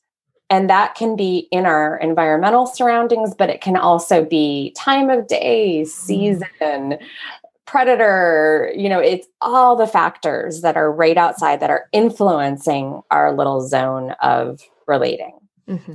Our animals are expecting us when we show up and we're all lit up and aware. They're expecting us to be able to hold awareness of all four of those. Mm-hmm. But instead, we're focused on number 2, which is what you pointed out, which is what are you doing? And there's an element of it, and this is a human component. And what does that say about me? Mm-hmm. That's the ego. Mm-hmm. What are you doing right now, horse? And what does that mean about me as a horse person? Mm-hmm. And they're very confused about our main focus being just that. Mm-hmm. So this first component of being able to look at ourselves as a mammal and think about what's going on in my body. What am I doing with my body? What are my arms doing right now? What's happening in my mind? What kind of thoughts are going on? What's going on in my heart? Do I have some heartache or anger or what's like in my emotional system? Am I hungry? Mm-hmm. Have I forgotten to breathe and move? Am I frozen? Am I in kind of a freeze state? And we want to expand that and start to go beyond just the mind and start to think about the body and what our instincts are doing right now. Am I in a little bit of survival mode, even though I don't need to be? Because we're often holding more tension in our bodies. So we're like, oh, my horse is bracy. Hey, have you been breathing? Mm-hmm. Are you bracy? And what are you bracing against? And so we skip over that one. And it's not that we can just dive into awareness channel 1. The expectation of our animals, if we're showing up, is that we're actually going to be able to do all 4. Yeah. And so we've got to practice doing that. And by the way, the expectation of each other, and this is what our children want from us, and we don't know it, but it's what we want in our friendships and our business relationships, is exactly the same thing. It's no different for humans. Absolutely. When you're speaking about awareness in the 4 channels, it just brings up embodied leadership for me. So it's really becoming a leader for your horse in an embodied state. Yes. And it's so important to ask those questions and to feel into it versus, are you handling your horse in a habitual way versus a responsive way? Oftentimes I'll see the habit of people that are just new to horses. They will hold their horses anywhere they're leading them. They're holding their horse really tight because they're so focused on controlling that animal. They're not responding to them and what the horse is doing. They're just thinking, what's my job right now in order to keep this horse where it needs to be and myself safe. And it's very habitual. And somebody told me I need to lead a horse by physically doing the thing. So it's interesting when we become more embodied. Dominate. Right. Yes, exactly. So we become more embodied. We can begin to work with them from a much more aware, conscious level. And it's amazing what happens when they can feel that from us. And all of a sudden, you have horses that are relaxed or letting down in situations that they would normally be very tense in. So it's very cool.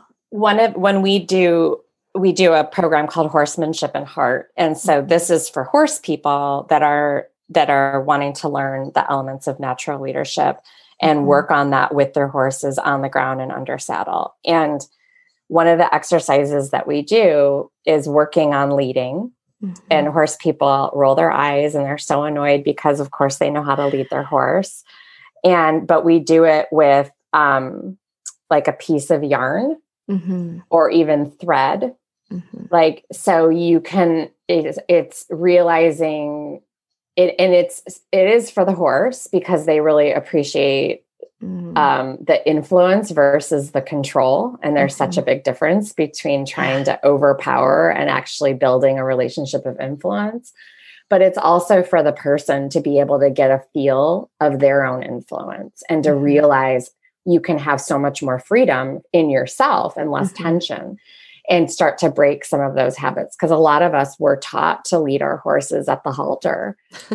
Like gripped, and so we're white knuckling it through the relationship. And the horse is so confused because they are like, I really want to be with you. Like, haven't we already figured that out? Yeah. I love you. Yeah. We're a team.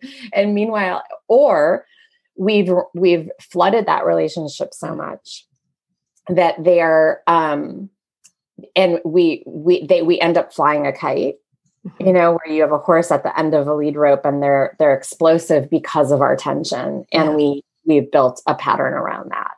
Yeah. So when we lead with just a piece of string around that horse's neck and realize that that's how sensitive, and what we'll do is actually have people do it with each other so that you can see you have that sensitivity. You can feel like, and we'll do it blindfolded. So you can realize, where the person's leading you with the lightest touch, just by presence. Yeah. Just by your own presence and tuning into that. And so when we realize that we have that, it helps us to have faith in using that with our animals. Mm-hmm. Absolutely. I think that there's like a doubt that we don't have that.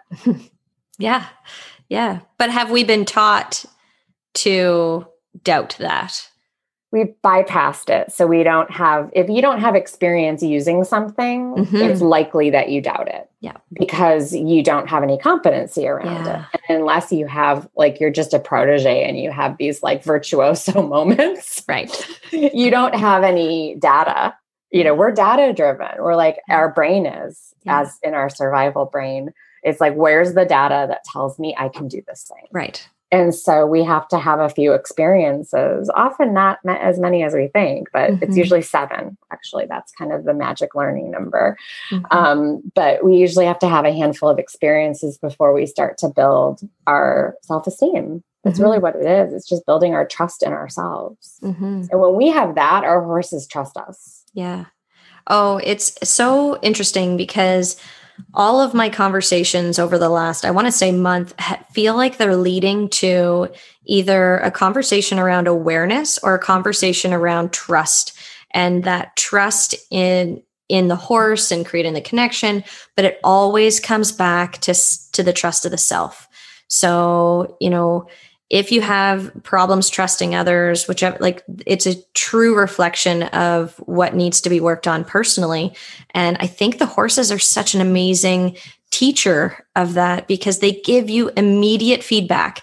Like, no, I used to be a teacher and that was what I struggled with, was immediate feedback, because I had all these other things that I was responsible for and I had to do. And, I couldn't be right there all of the time to give immediate feedback. And that's how you become an ultimate teacher. And we have that in our barns and in our pastures. We have that amazing teacher. And it's interesting because you and I have had this conversation already, and remind me, I want to come back to awareness fatigue, but I wanted to speak about this first because I think it's really important. So we've spoken about the equine facilitated learning or the equine facilitated education. And really my main focus is on people that own their own horses that aren't getting to really benefit from this, or the same ways that these people are coming in and they're going to these programs and they're having interactions with horses through equine facilitated learning. They've never even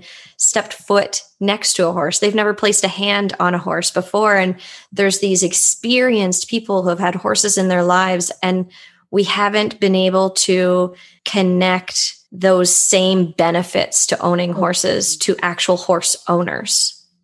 It's so true. And I think it's, going back to finding people and groups and models that are helping us to achieve that, because I think that that's something that it's just been out of our consciousness. It's been out of our awareness that is a component that we can have. And it's, again, back to, if you think about like equestrian activities, a lot of them are competitive based. And so they often get very focused on the task and then bypass the relationship. And so, and that's a lot of where that learning can be. Yeah. And so we skip that. And, and if you look at a lot of the competitive, and I don't want to I'm not judging or criticizing in any way, but just the practices, I think, have to be incredibly efficient because of the stakes, the high stakes. But they're very much about winning and about the thing you're doing. They're not about how you're doing it necessarily, unless that's of value to the rider trainer team. It's just not. And so it bypasses that. And then that's been part of a culture problem in the equestrian community. Even if you're not a competitor, it trickled down into just training in general. Absolutely. Everyone's got a competitive, but what would it be like in the show ring kind of mindset? Yeah. And it's interesting too, because if you were to ask a question to any horse owner, they often answer with that knowing. They answer with the knowing of what their horse has brought into their life. They love the connection with the horse. Their horse is their best friend. They know the answers, but the practice isn't always in place. Yeah. So the awareness around how to truly facilitate that connection and that love and that place of personal growth that our horses offer us. So when I come back to it, I'll tapped on something there. Okay, go for it. Well, the place of personal growth, and I've learned this as a therapist, but also as a person in my own healing process and my own story of awakening. And what we talked about around one of the reasons why we dull and numb our sensitivities is because when we wake them up, it's very painful and we don't know how to cope. And so when you try what we're selling here, Nikki, you and me, is this idea of personal growth, and it scares the crap out of a lot of people. Yeah. And so if we can focus, it's like we get these little secret benefits of relationship and authentic connection with our horses, but we don't have to really open up, and I think that it's not it really scares people.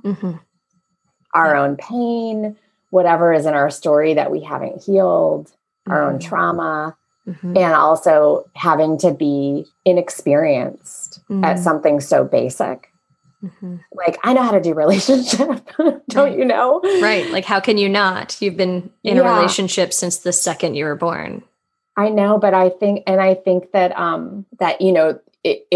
it really is well, why are we bypassing it? We're everything. We're doing things for a reason. One of my teachers said, people always make sense unless they're psychotic, they make sense.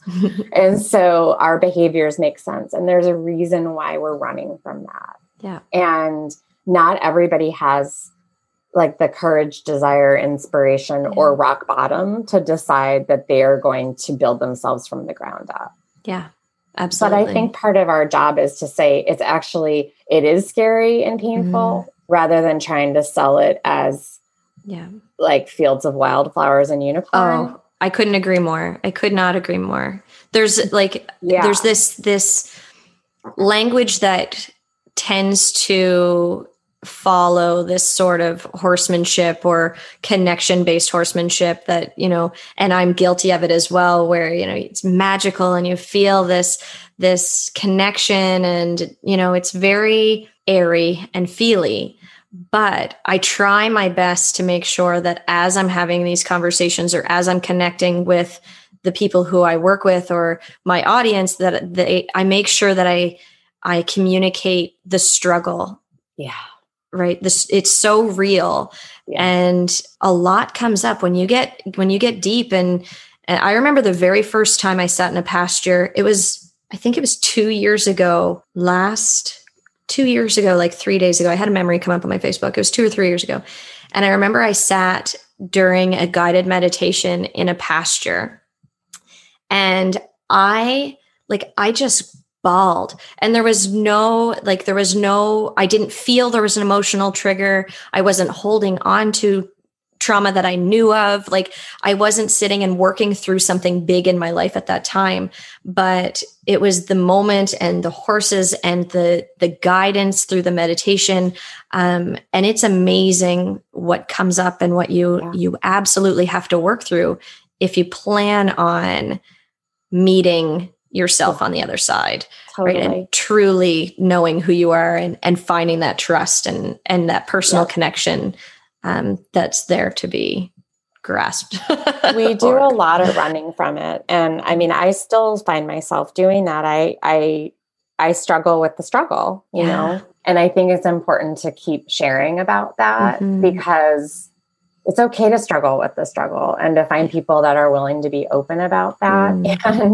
And also to share that as you struggle with your own struggle, that there can be relief on the other side, especially if we're supported.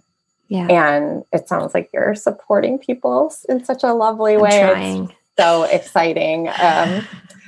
I had this experience 3 years ago where these Thai monks, these Buddhist monks, they have a monastery down the street from my ranch. They moved in within like 3 days of when we did, which was so weird. And then we had this incredible encounter in the hills walking where we came across a peacock, like this like free range peacock.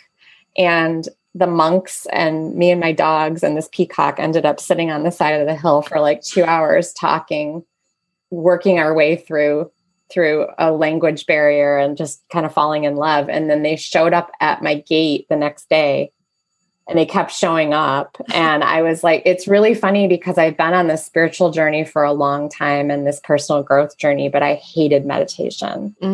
And I'm like, wow. So now the monks are showing up and they're asking to meditate together. And they're saying that preferably they do it out in the horse pasture.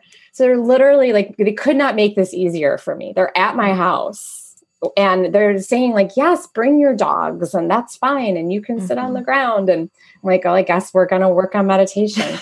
And so for the first, I would say 4 months, because they came every week. We've been on an awful pause because of COVID. But every time I would get to this place in the meditation, I would cry, just like your story.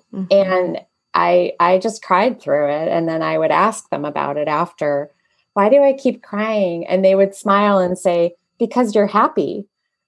And I'm like, I couldn't connect the dots. I'm like, but it's just not making sense to me. And then finally I realized that one of the things that was happening in that like awareness channel 1 is I was finally connecting to my body and bringing my mind into my body. There was like an integration going on. And what they talked about was that when our mind actually is able to go back into the body, it's like it going home.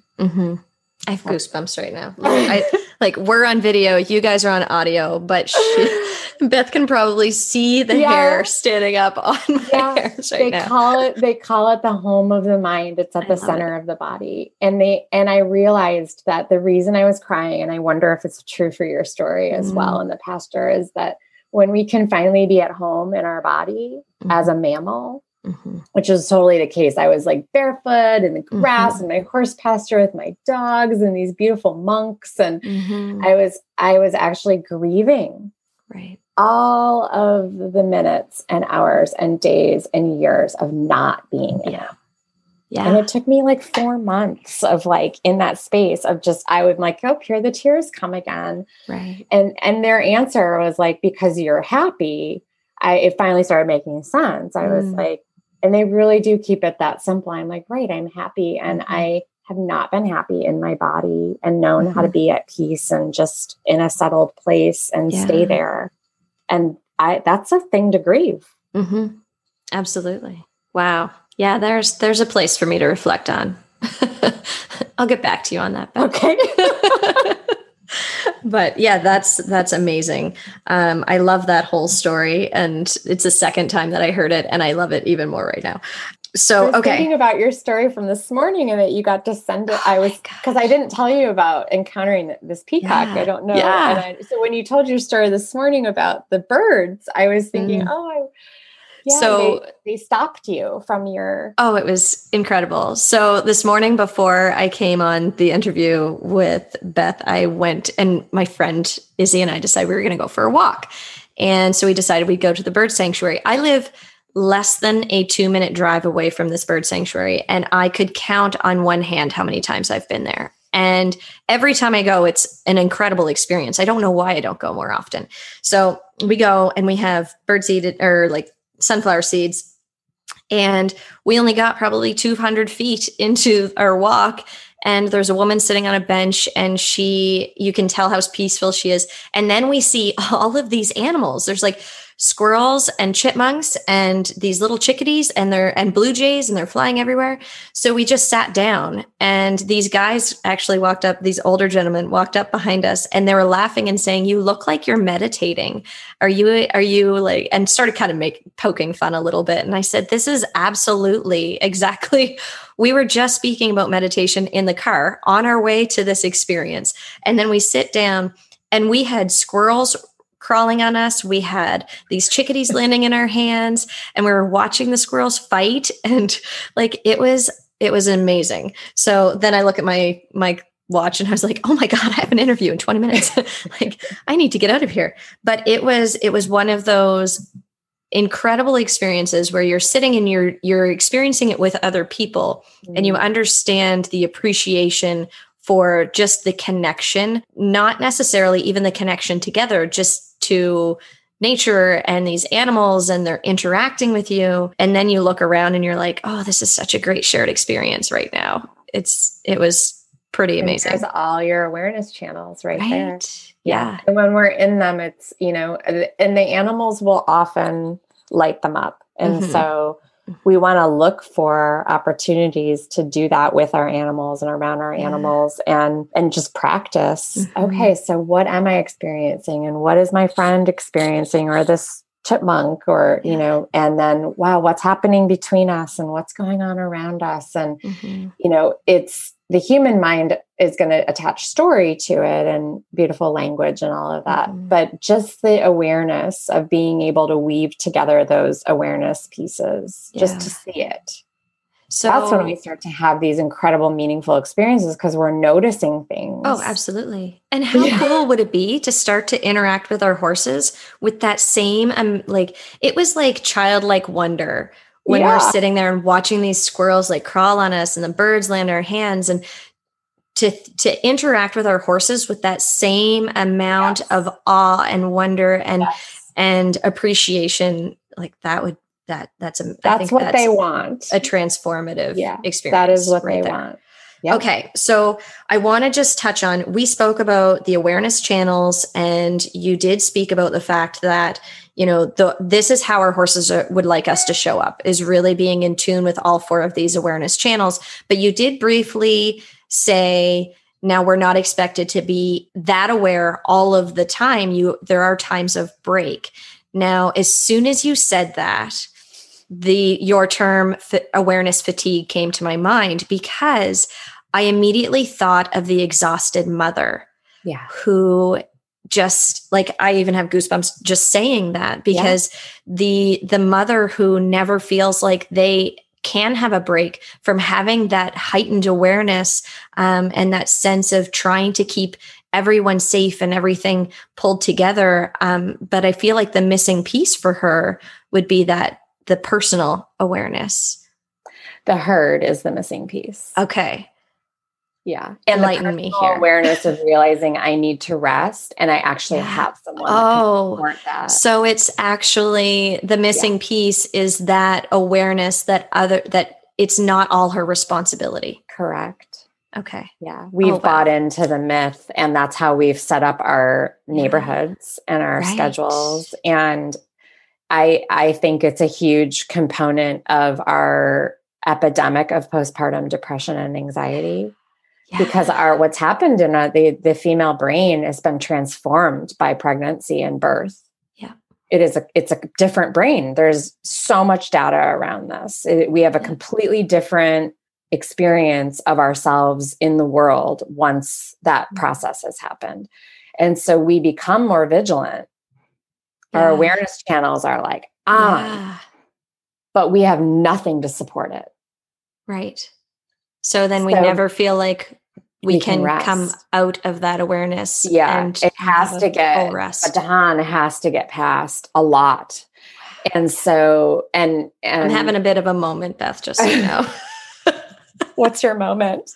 Well, just thinking about the experience of being a mom and those first few months of being, you're never actually fully, like if you think of rest in general, but literally sleep, where you're never getting into a full sleep because you're always on. My husband's fantastic, but he has never had to get up in the middle of the night with our daughter because it's like a trigger. Like even now she's 7. And if I hear her whimper, I'm awake and I'm there for her. So as a mom, it's very interesting to think of the fact that I've never trusted that he will wake up and be able to attend to her. So I've been on for 7 years anytime she's present with me. Yes. And even not. And that is a fatiguing experience for a mammal. So I just had a colt. The first baby that I bred my beloved mare, Sally, who's the matriarch of my herd, and she's my leadership coach and just amazing partner. She's taught me so much about female leadership. And so she had a baby, and it's been this incredible experience. And watching her mobilize the herd and their different roles to take care of her baby and how quickly that got up and running blew my mind. Wow. And I had so much grief over my own motherhood process and how, I'm having a moment too, even talking about it, especially as I'm like, this is so messed up, like our system of how we do this. And it's not like this in all human culture. But it's like this in Western culture for the most part. And I don't want to get into the details of that, but that's another conversation. But just, I think this idea of not, and it is about awareness channel 1, not realizing when we need to rest and that we have a judgment about needing to rest as being weak versus being just normal, part of life, human. And then alerting others that that's happening so that they can have our back, giving them the honor of supporting us. That's what I saw Sally doing with the herd, was like, you get the honor of raising this baby. And they were like, there was some conflict because the rules of the herd changed and the urgency of responsiveness changed and her needs changed. So they had to renegotiate the relationships a little bit, but it was so fast.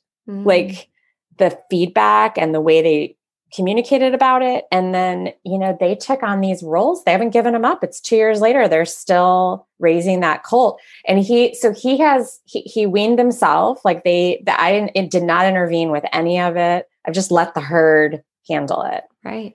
And she's pregnant again. So I'm like, let's see where this goes. I'm just I have a very multi-generational herd. So I have different ages and looking at how they step in to share awareness throughout the day. I watch them all day, how that awareness shifts. Yeah. There's one horse I call her the queen of awareness, Rosie, so gifted at picking up on every little change. So she definitely, that is her leadership gift, but even Rosie lays down and rests and gives it over and throughout the day. And how many horses are in your herd? So I have 5 right now. I'm usually at like a 8 to 10. I like that number here with like the size of my property. So I have a new horse coming. I adopted an untouched Mustang. So I'm going to get her in 2 weeks to learn with her and from her. And then I have a baby on the way. So, but I sometimes will take on friends' horses for a period with like a baby and a foal or something. I'm in the midst of, over the last 2 days, because I'm like doing this in between while I'm running and doing chores and then coming back. But I've been listening to Elsa Sinclair's episode with Warwick Schiller on his Journey On podcast. And I have heard of Elsa, but I haven't really gone into her story until now. And I started like searching for the movie last night and diving into it a little deeper and telling my husband about it and getting excited. Told one of my students who's like so invested in horses, told her about the movie last night. And I was like, I have to watch this. I absolutely have to watch it. So it's amazing. I watched it the Taming Wild movie. Yeah. Yeah. I watched it and then there got to be part of like a Q&A with her, which was really cool. So I was exposed to her work, and I've always had the desire to do a Mustang adoption. So I'm really excited to go through that process with zero expectations of where we're headed. But, Warwick and Robin are local and have become friends. And Robin actually went through my training program. Oh, wow. Yeah. Yes, so you and I have spoken about that actually. Yeah. But yes, that's right. That's great. The natural awareness or the natural leadership awareness questions at a clinic like a week ago. Yeah. That's awesome. It's really a game changer for horse people to realize that there are times we don't have to show up in awareness and we're not up for it. And that's okay. But we want to change our expectations of what we're doing. Yeah. Well, we're not. Yeah. Yeah. And that's right. And that's okay too. It's like, well, yeah, if I'm not really able to show up, I'm going to rest for a while until I am. I'm not going to demand anything of others unless I'm going to ask them, hey, would you partner to just lead me? Yeah. And sometimes I do that with my animals. I'm like, I'm not up for being in a leadership role. I'm not even up for like partnering in awareness. I'm going to rest and I watch them show up for me. Yeah. But I know we're doing that. Yeah. So you're aware of your awareness. Your awareness. Yeah. Yes. And they are too. And I think that's what makes it safe. Yeah. Absolutely. Okay. There's a lot to this conversation. I feel like we should probably leave it there so that we can both soak on it, allow the listeners to soak on it. Yes. And it'd be great to carry on the conversation because I feel like this is the direction my work is going in. Every time my husband and I teach a clinic, this is where I can't even help but go with people. Yes. And I'll sense when somebody's kind of ready for it. And so we're supposed to be teaching obstacle work with horses, but it's like the perfect opportunity. So I'll like sense whether somebody's ready and I'll kind of like take them off to the side. Yeah. And my husband's looking over and going, are you on task? Like, are you doing what we're supposed to be teaching? Like, is the person you're working with on the same page as us essentially? And I'm like, we got a little waylaid. We're a little out to left field right now. So you're going to have to just bear with us. We'll catch up later. And when you do, it'll be so much better because it is so much better. Yeah. Whatever the bypass was that you're sensing is needed there, trust that 100%. Yeah. It's so much fun. Oh my God. I love that the courage to go there is what we need from each other. Mm-hmm. To urge each other on. Like hearing this from you, it gives me courage. Awesome. To keep going. Yeah. So. Okay. Well, let's end it there because this has been a beautiful conversation and I appreciate you being with us so much. It's been such a special hour. It's been an hour. Look at that. Right on the money. So thank you again. I can't say thank you enough. And I look forward to speaking to you again. Thank you.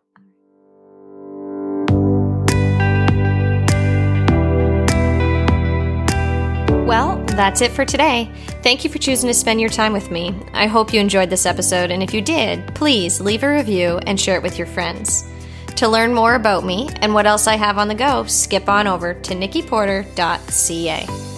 Thanks again for listening, and we'll connect again next week. Until then, remember, you have the power to take the reins and live the life you've always wanted. You just have to step into the arena with an open heart and an open mind.